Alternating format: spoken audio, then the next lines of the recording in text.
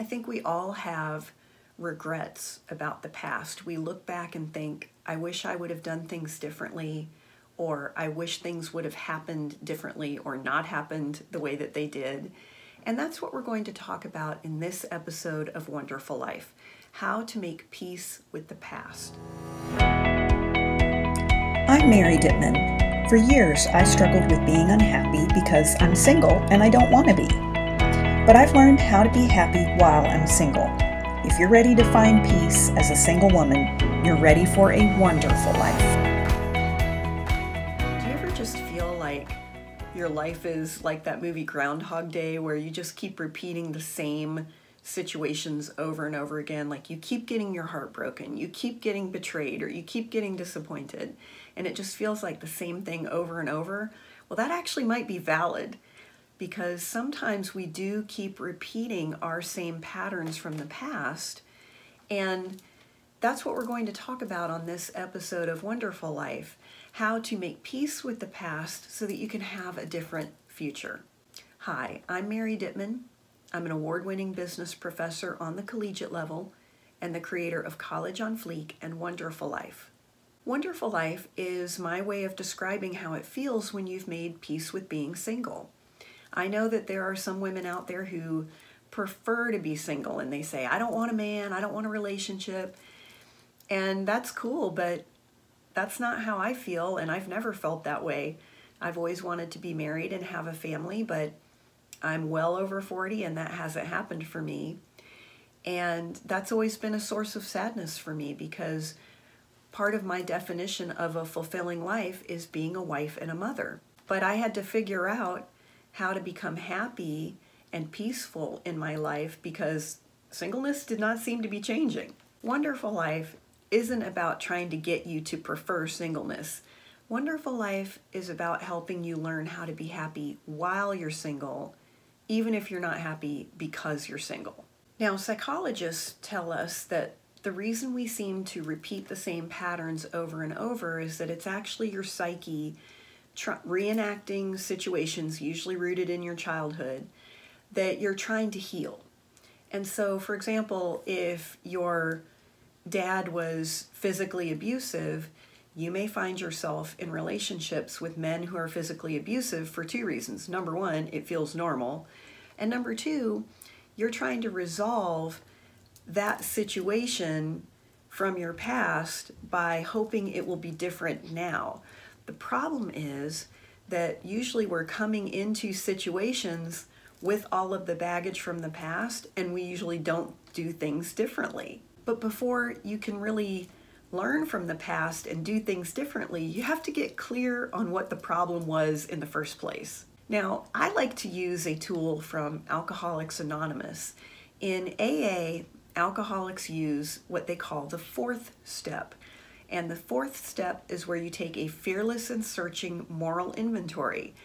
And the alcoholic is to take a piece of paper and write down the name of the person that they're resentful towards, and then what did the person do, like why do I resent them, and then how did that affect me. So for example, I might say, I'm resentful of my ex-boyfriend because he cheated on me and this damaged my self-esteem. Or I'm resentful at my boss because I didn't get a promotion and that affected my finances and my self-esteem. But you go through and you make a list of who are you resentful towards, who are you angry at, who has hurt you.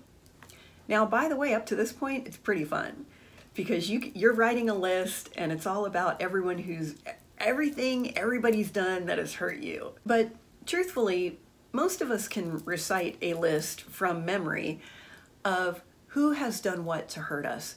That doesn't help us. It's actually the second part of the fourth step that has the healing power. And that's where you go back through that list and you say, what did I do to contribute to the situation? Now, when you're a child, you're not doing anything to contribute to things that happen to you. So if you experienced abuse or neglect as a child, I do not believe that you did something to contribute to that or to cause that in any way. But when you're an adult. I believe that we co-create our situations. Again, I'm not saying that if you walked into a restaurant and someone came in and started opening fire and shooting at people, I'm not saying that you did something to create that. I'm not saying that.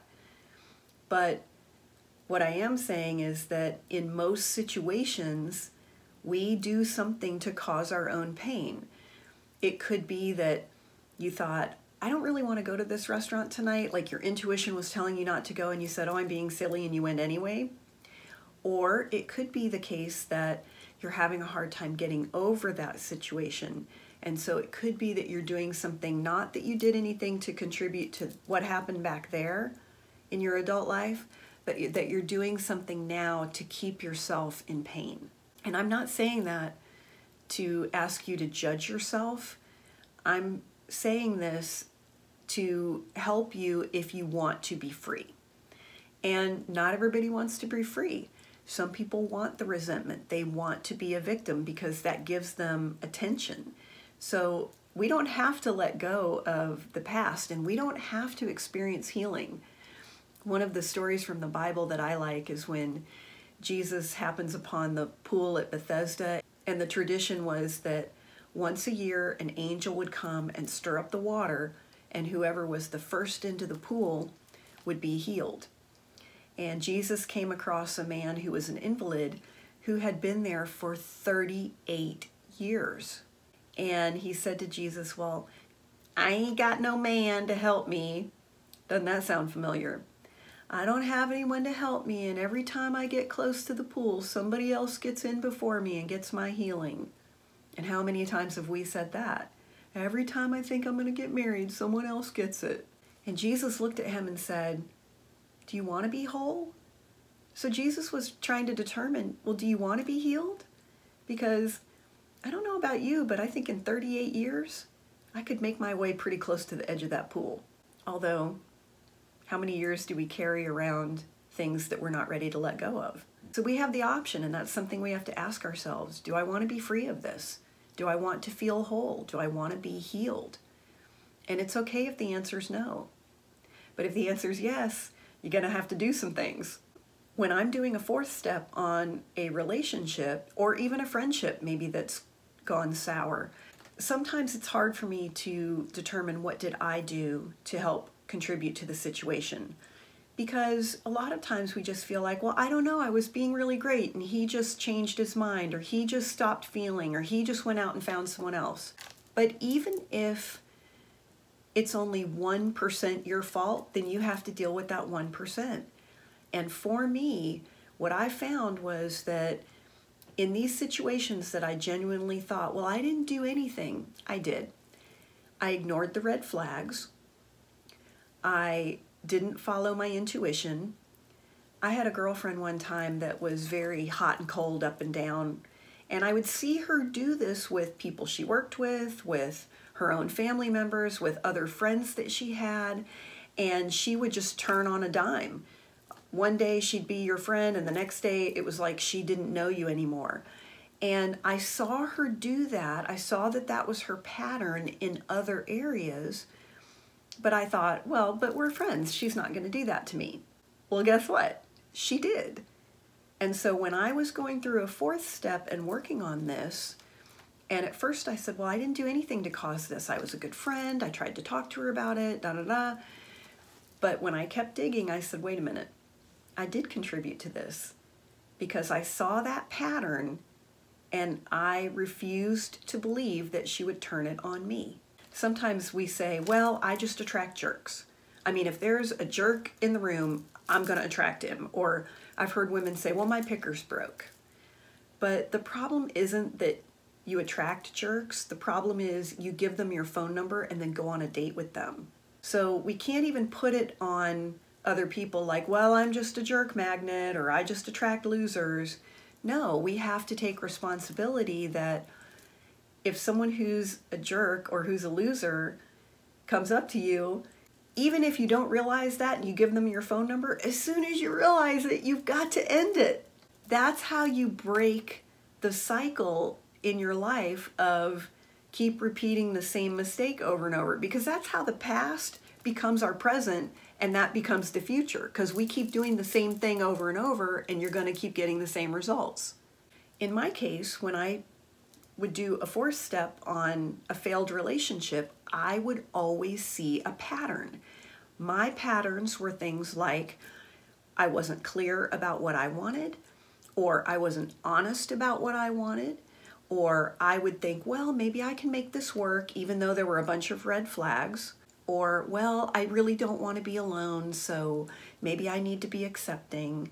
I'd make excuses for inexcusable behavior. I would not say anything if I was treated poorly.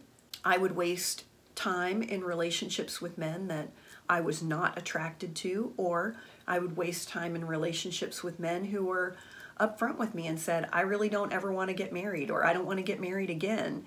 And I would think, well, maybe I could be okay with that, even though I knew I wanted to get married. In A Course in Miracles, it says that the ego's dictate in love is to always be seeking and never finding. And in A Course in Miracles, the ego is that part of us that's always sabotaging us. Now, it's the part of us that says, well, I really am trying to help myself and I really love myself. But it's really the part of you that says, I love myself and therefore I'm going to try to help myself.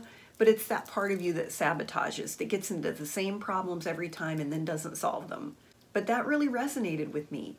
Always seeking and never finding. And yeah, how would I find the right guy when I was in these situations that were not going to go well? They were not going to result in a healthy relationship or a healthy marriage. So no, of course I was never going to find a good guy. I was just staying in these unproductive relationships. So when I did this, I was able to see that my singleness wasn't just random bad luck, or oh, I'm just it just hasn't worked out for me, or the universe just wants me to be single for some cosmic reason. No, I realized I'm single because I do these things that are keeping me single.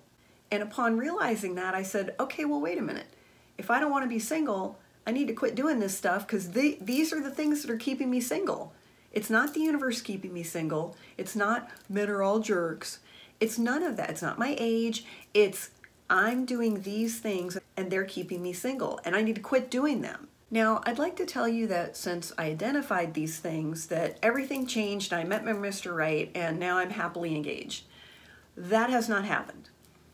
But what I do know is that if a Mr. Right comes along, I know what not to do. And if a guy comes along who is not Mr. Right for me, I know what to do and what not to do. I used to be really afraid of dating and relationships because I had the perception that, well, you can do everything right, you can be the best girlfriend, you can be so in love with a man and treat him like a king, and then you won't even see it coming. He'll just up and leave you one day.